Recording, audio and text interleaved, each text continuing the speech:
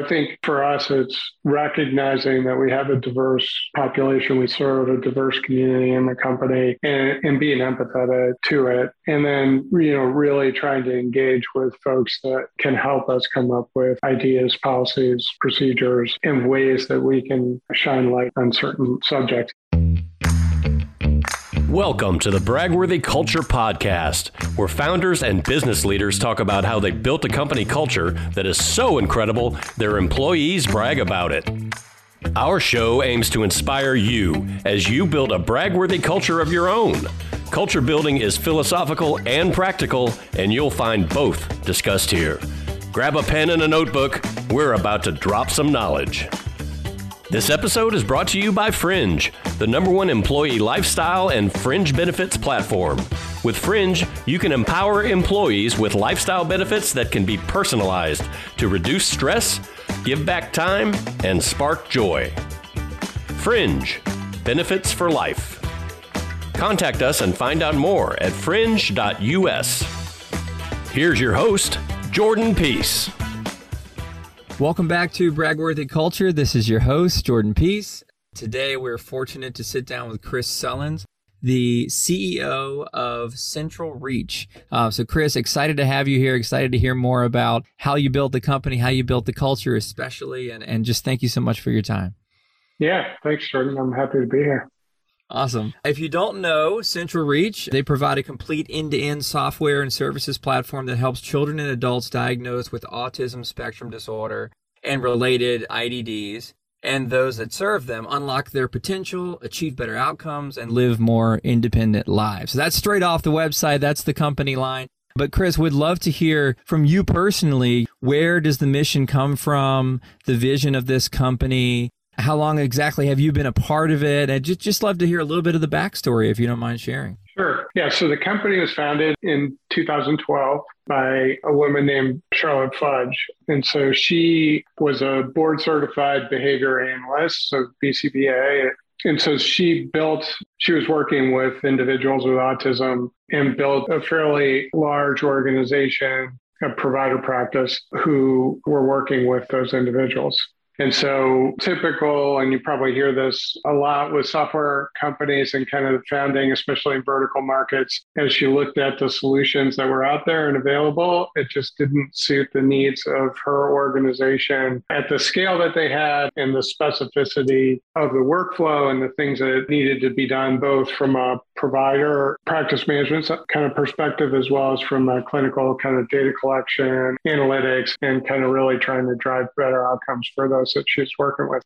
So as she built her company, she had this kind of idea, vision that if I could do something on the software side, here's what I would do to kind of make it better for me. And I think others would find value in it. And so that was the origin of the idea.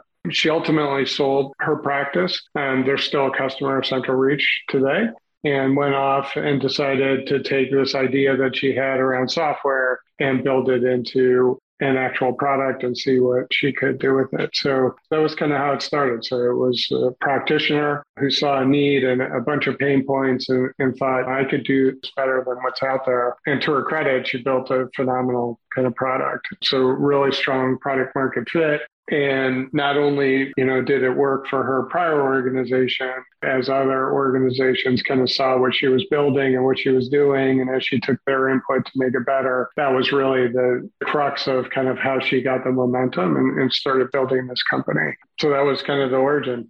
Better mousetrap for kind of this very specific kind of vertical market need that she was uniquely kind of positioned to be able to kind of envision and then bring to life. So in 2018, she had scaled the organization. It was about 500 customers and built a very nice software as a service business. And so as she was thinking about where to go next, she felt like for the company to kind of take itself to the next level, she needed kind of different funding mechanism, different maybe leadership or skill set. And so she partnered with venture capital kind of growth equity firm called Insight Partners, who made a significant investment in the company. And I had met actually the lead partner on this particular deal in my last company. So I was with a company called Workwave, as a CEO for almost 11 years, which was a software as a service business in the field service and the last mile logistics space. And so we grew that business about 10x between 2008 and 2018. When I left, we sold it to a strategic kind of buyer called IFS. And I was lucky enough, as I was kind of thinking about what was next for me, to kind of connect back up with the Insight Partners folks. They introduced me to Charlotte. That was kind of how I got here. So they made their investment in 2018 at the end of the first quarter, and I joined in the middle of that year, and I've been here ever since. That's awesome. That's all. Yeah, I appreciate the background. What's that like? I mean, it sounds like you've done this, not exactly this, but more than once, where a company is established, it's getting to a scale where you very humbly alluded to this, but you need different skill sets, different types of leadership, it's just a different way of going about leading an organization. What is that like for you coming in and being that new guy and also the head of the company that at some scale already, and then kind of, hey, go, right? Take it, 10x it. Like, what does that feel like, a personal standpoint, cultural standpoint, like your interactions with the people when there's all of a sudden this new CEO? Is that like, what is that like? That's a good question.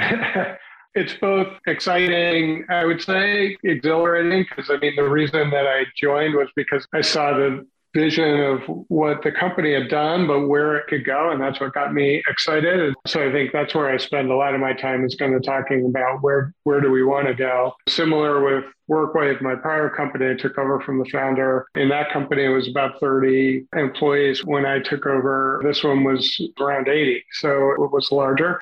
Yeah, I mean, I think for me, I think one of the reasons that I've been successful, and part of it is it's a great company, it's great people. There's like a whole bunch of positives behind it. So it certainly is not unique to me, I would say. But I do have a kind of strong, like, real appreciation for what has been done before I got here. And I've seen, and I've actually hired some folks and then exited those folks, where the world starts like when they step into the door, right?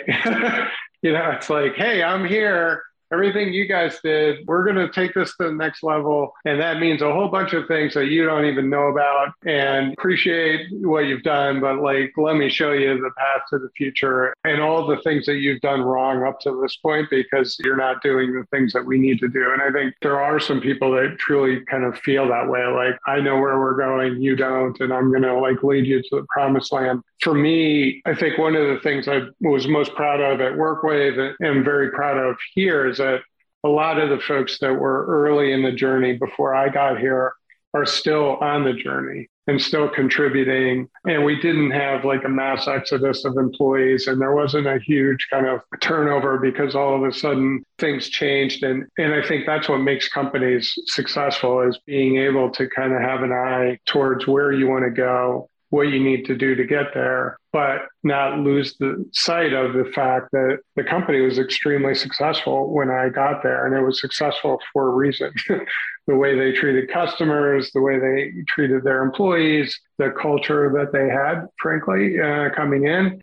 And so to be able to leverage that, understand it. So a lot of what I did was not so much like, hey, here's what we're going to do, and starting tomorrow, we're going to like have a completely different sales process. And even though I had an idea of what I wanted to do, but it was really much more of me spending time in the office, me spending time one-on-one with individuals that were there, spending time in group to understand, like, what are you doing today?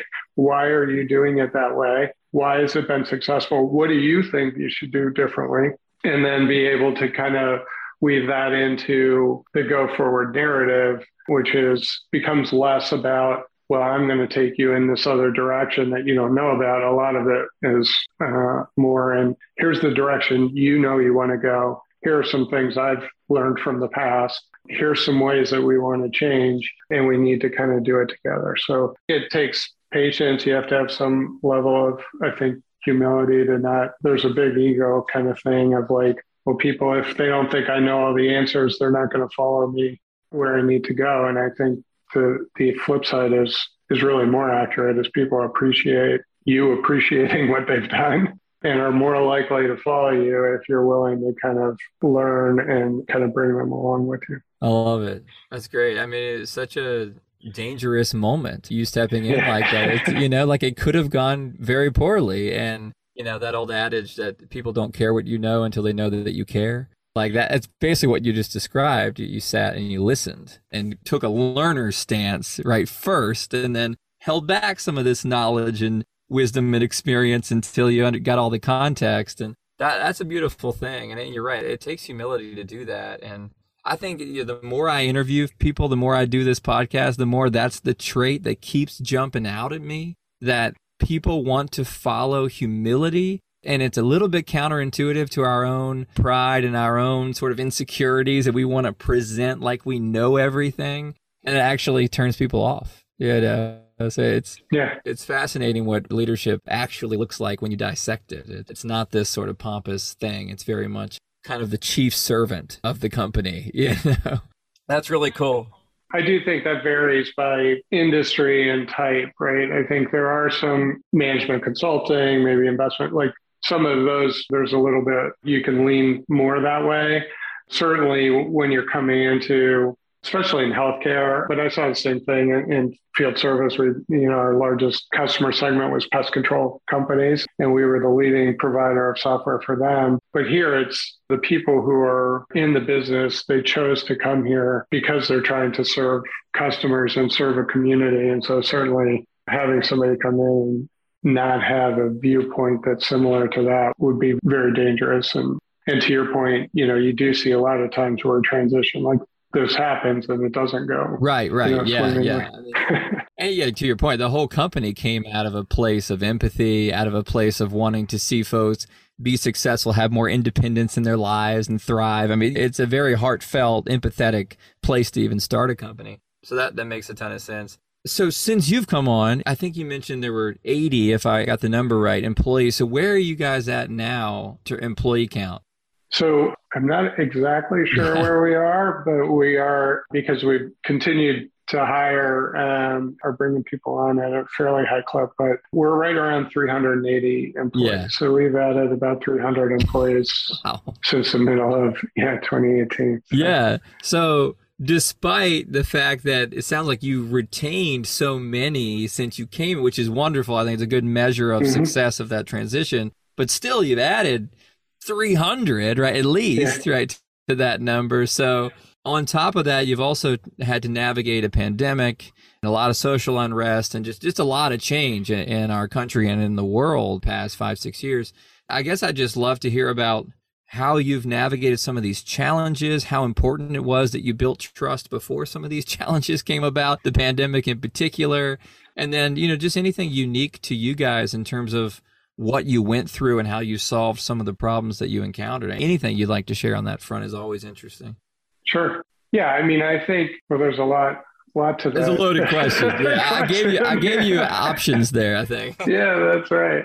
No, I mean, I think, so if you just take all the kind of political, social, pandemic related, just growing as fast as we've grown, adding as many people as we have and being able to kind of do so while maintaining and strengthening culture. And we're not perfect by any means. So as much as we talk about, positive culture, I like the way that we do things. I love the team and we're lucky to have really strong folks, but there are tons of opportunities for us to improve. And we do a lot of positive stuff and we've got lots more to do as we continue to grow. But if you look at it just in terms of adding sheer employee count, one of the things that I kind of truly learned and felt strongly about was the key to one of the big keys to building a culture is the hiring process and making sure you get the right people on the bus, because I use this all the time internally, but you can hire people that look at the world one way, then show them a bunch of platitudes on a wall and say, well, now that you're here, you have to act this way. Right. It's it just doesn't work that way. And so the hiring process is one that I'm heavily involved in. In fact, up until most recently, I still interview almost everyone that comes in, but I was interviewing everybody that came in as part of that process, really from a fit standpoint, but it sends a message both internally as well as externally. I mean, I can't tell you how many people I've talked to who are like, I've been in my company for X number of years. I've never actually even talked to the CEO. And here I am talking to you and asking you questions. And so I think that in and of itself, I think sends the right message. And internally, it sends a message that hiring is important, because I think a lot of times company leaders, managers, get bogged down in their task of day to day. And it's like, oh, this interview gets in the way. And like, I know I need somebody, like, I'll just let my folks do it and see what happens.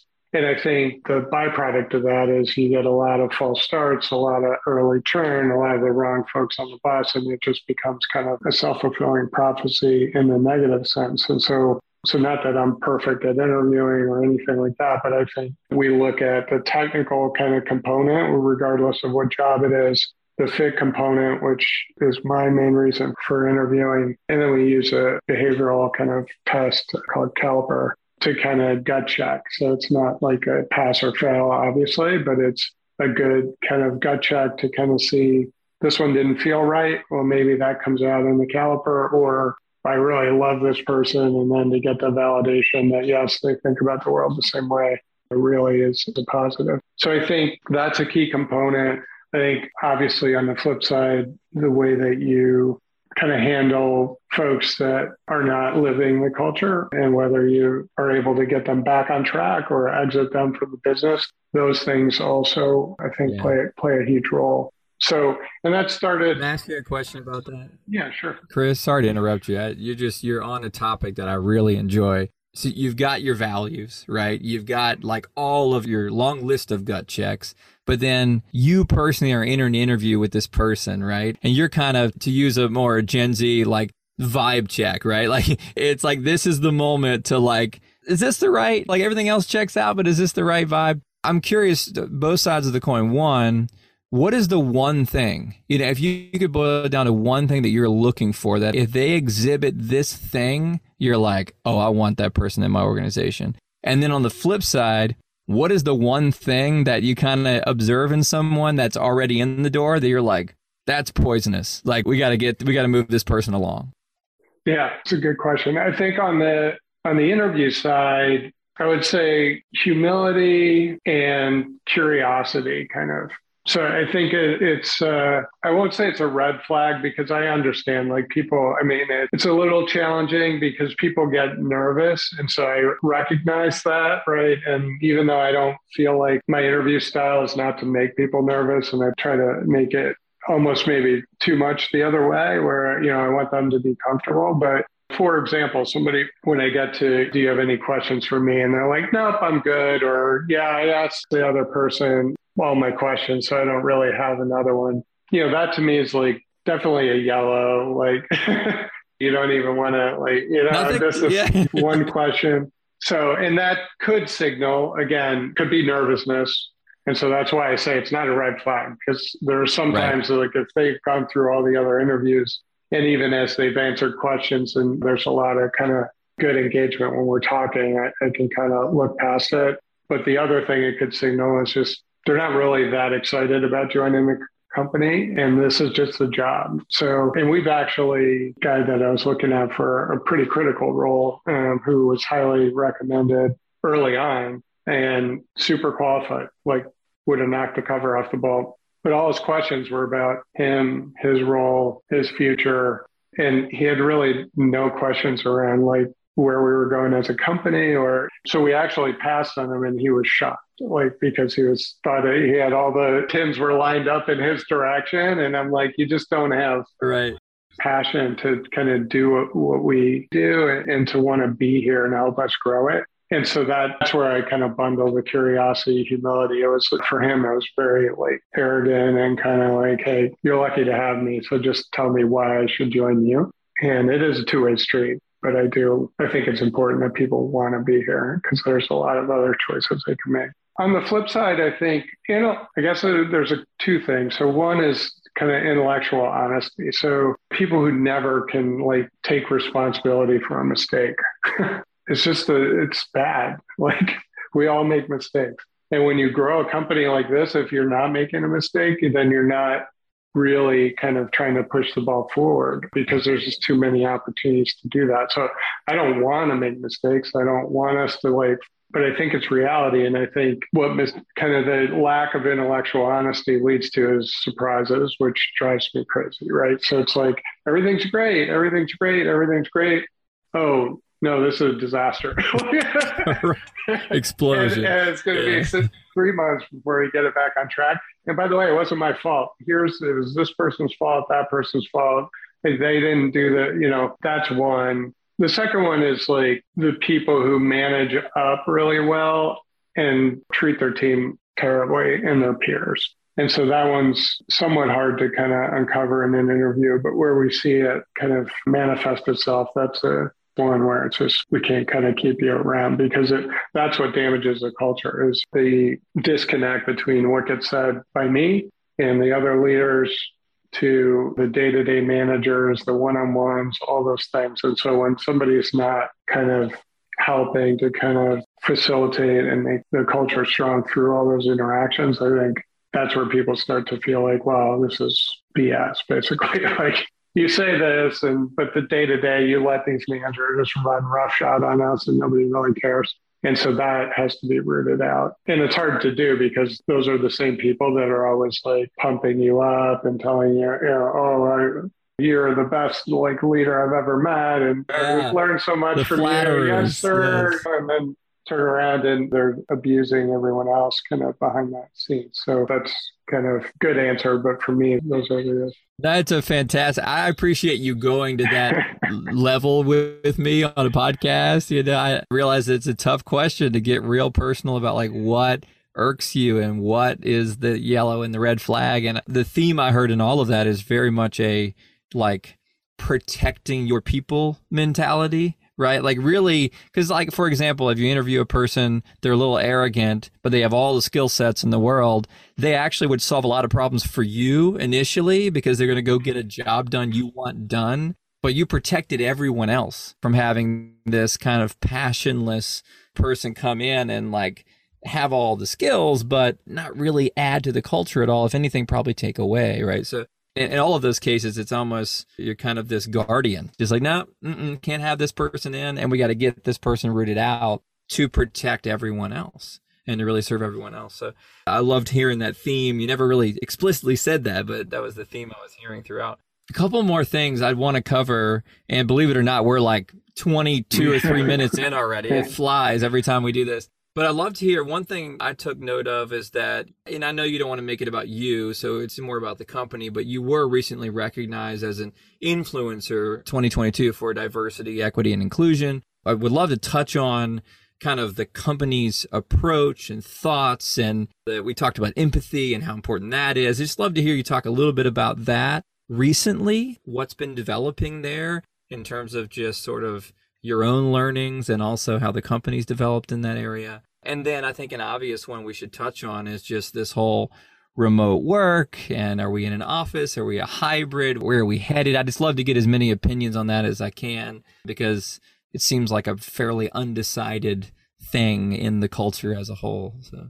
Yeah, so I feel like we're at the very early innings. So I think I appreciate the recognition for sure, but I think there's just a lot as a company that we should, need to continue to do. And good or bad, I feel like one of the keys around managing and appreciating diversity and trying to increase equity and inclusion and those things goes back to a discussion that we had originally. It's like if you care about people in general, it becomes a bit of a byproduct to some degree. There are certainly things that you want to focus on, and you want to be specifically kind of from an organizational standpoint, have processes or different policies or things in place that help to support and promote it. I think from my perspective, if I'm hiring leaders, and thankfully the folks that we have on my team all have a strong appreciation for this. And I think as an organization,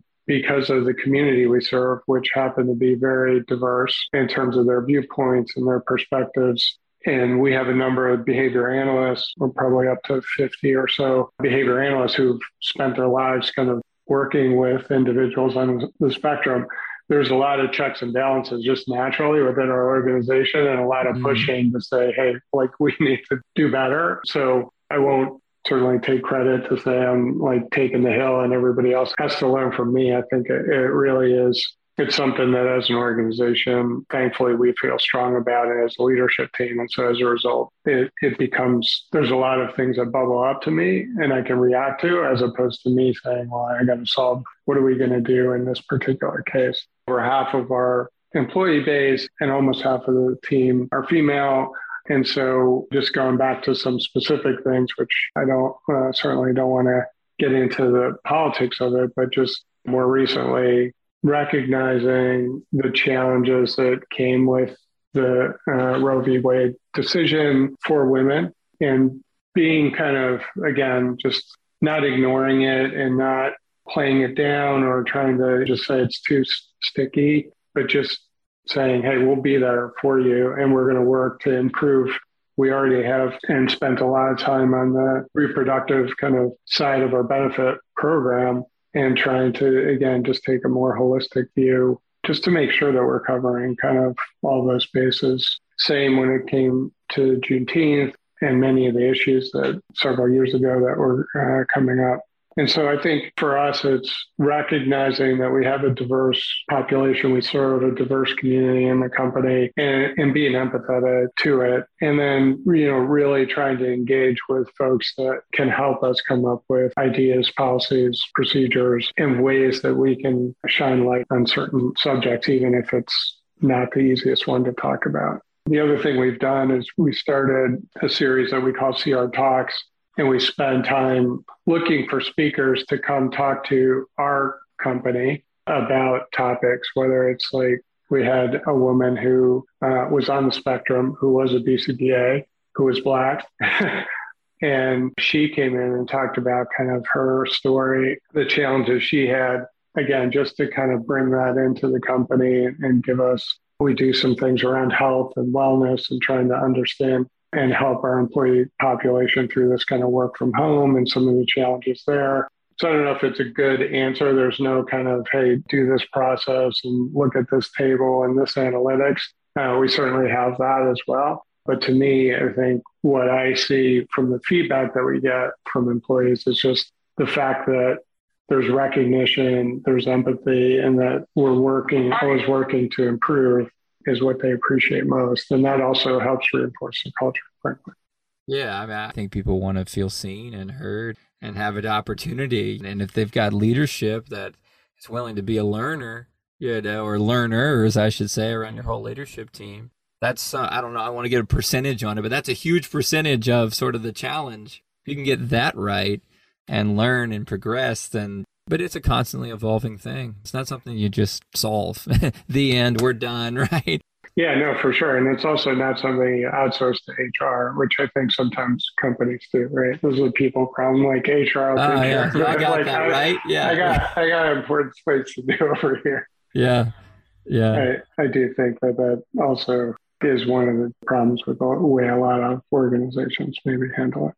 I think so too. Yeah, I think from a DEI standpoint and many, many standpoints, it's like, oh, it's people related. Kick it to HR, wash your hands of it. It's just completely the wrong approach. And you and I both know how important it is to focus on the people first. That actually solves an enormous amount of problems that never even come up when your focus is on your people first instead of the bottom line. I could talk about this a long time. I've learned a lot. I've taken some good notes. I hope the listeners have taken some good notes around what's important to a CEO when they're interviewing you. What's the futility of flattery without backing that up with genuine care for your peers and those that work for you. And I took some good notes here. So I really appreciate it. I don't want to keep you too long, Chris. Yeah, any final advice that you might give just really quickly to listeners around how to navigate culture at scale, how this whole like going from 80 people to 380, like any advice you'd give around just how to not severely mess that up? Yeah, well, I think, I would say two things. One, I feel like culture should be a living, breathing organism and evolve, right? So there's no like, going back to your comment before around DEI, it's like you're never done, and culture is never like a thing. It's you'll have a culture one way or another, whether you want one or not.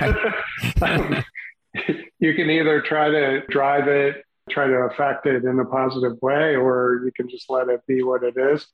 And because culture is just basically the aggregation of all the people you have and how they look at the world and how they interact with each other. So obviously I choose to try to drive it in a particular way. And so does our team. So I think that's one. It's something you need to nurture, feed, appreciate, and kind of allow to kind of move where it needs to go, especially when you're adding so many people. And then the second thing is really that I think one of the biggest challenges for culture is that line level manager and that mid-level manager level, because that's where typically the breakdown occurs. Is there's so much focus on task.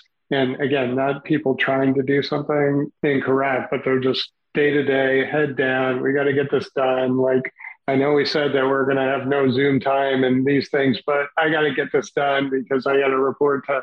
And so I think the worst part is it'd be almost better if the executive leadership didn't care as much, because then again, there's some consistency.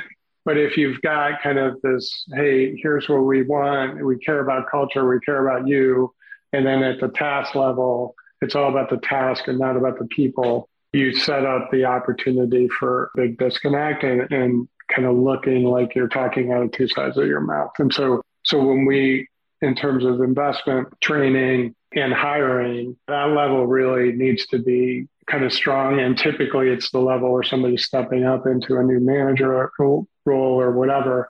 And so they don't really know what they need to know. So a lot of, I think, focus and time and attention needs to be placed there, because as you scale the organization, one, you can't scale if they're not strong, but two, you certainly can't scale and continue to kind of drive the culture in the right way if you're getting mixed messages throughout each of the different areas of the organization.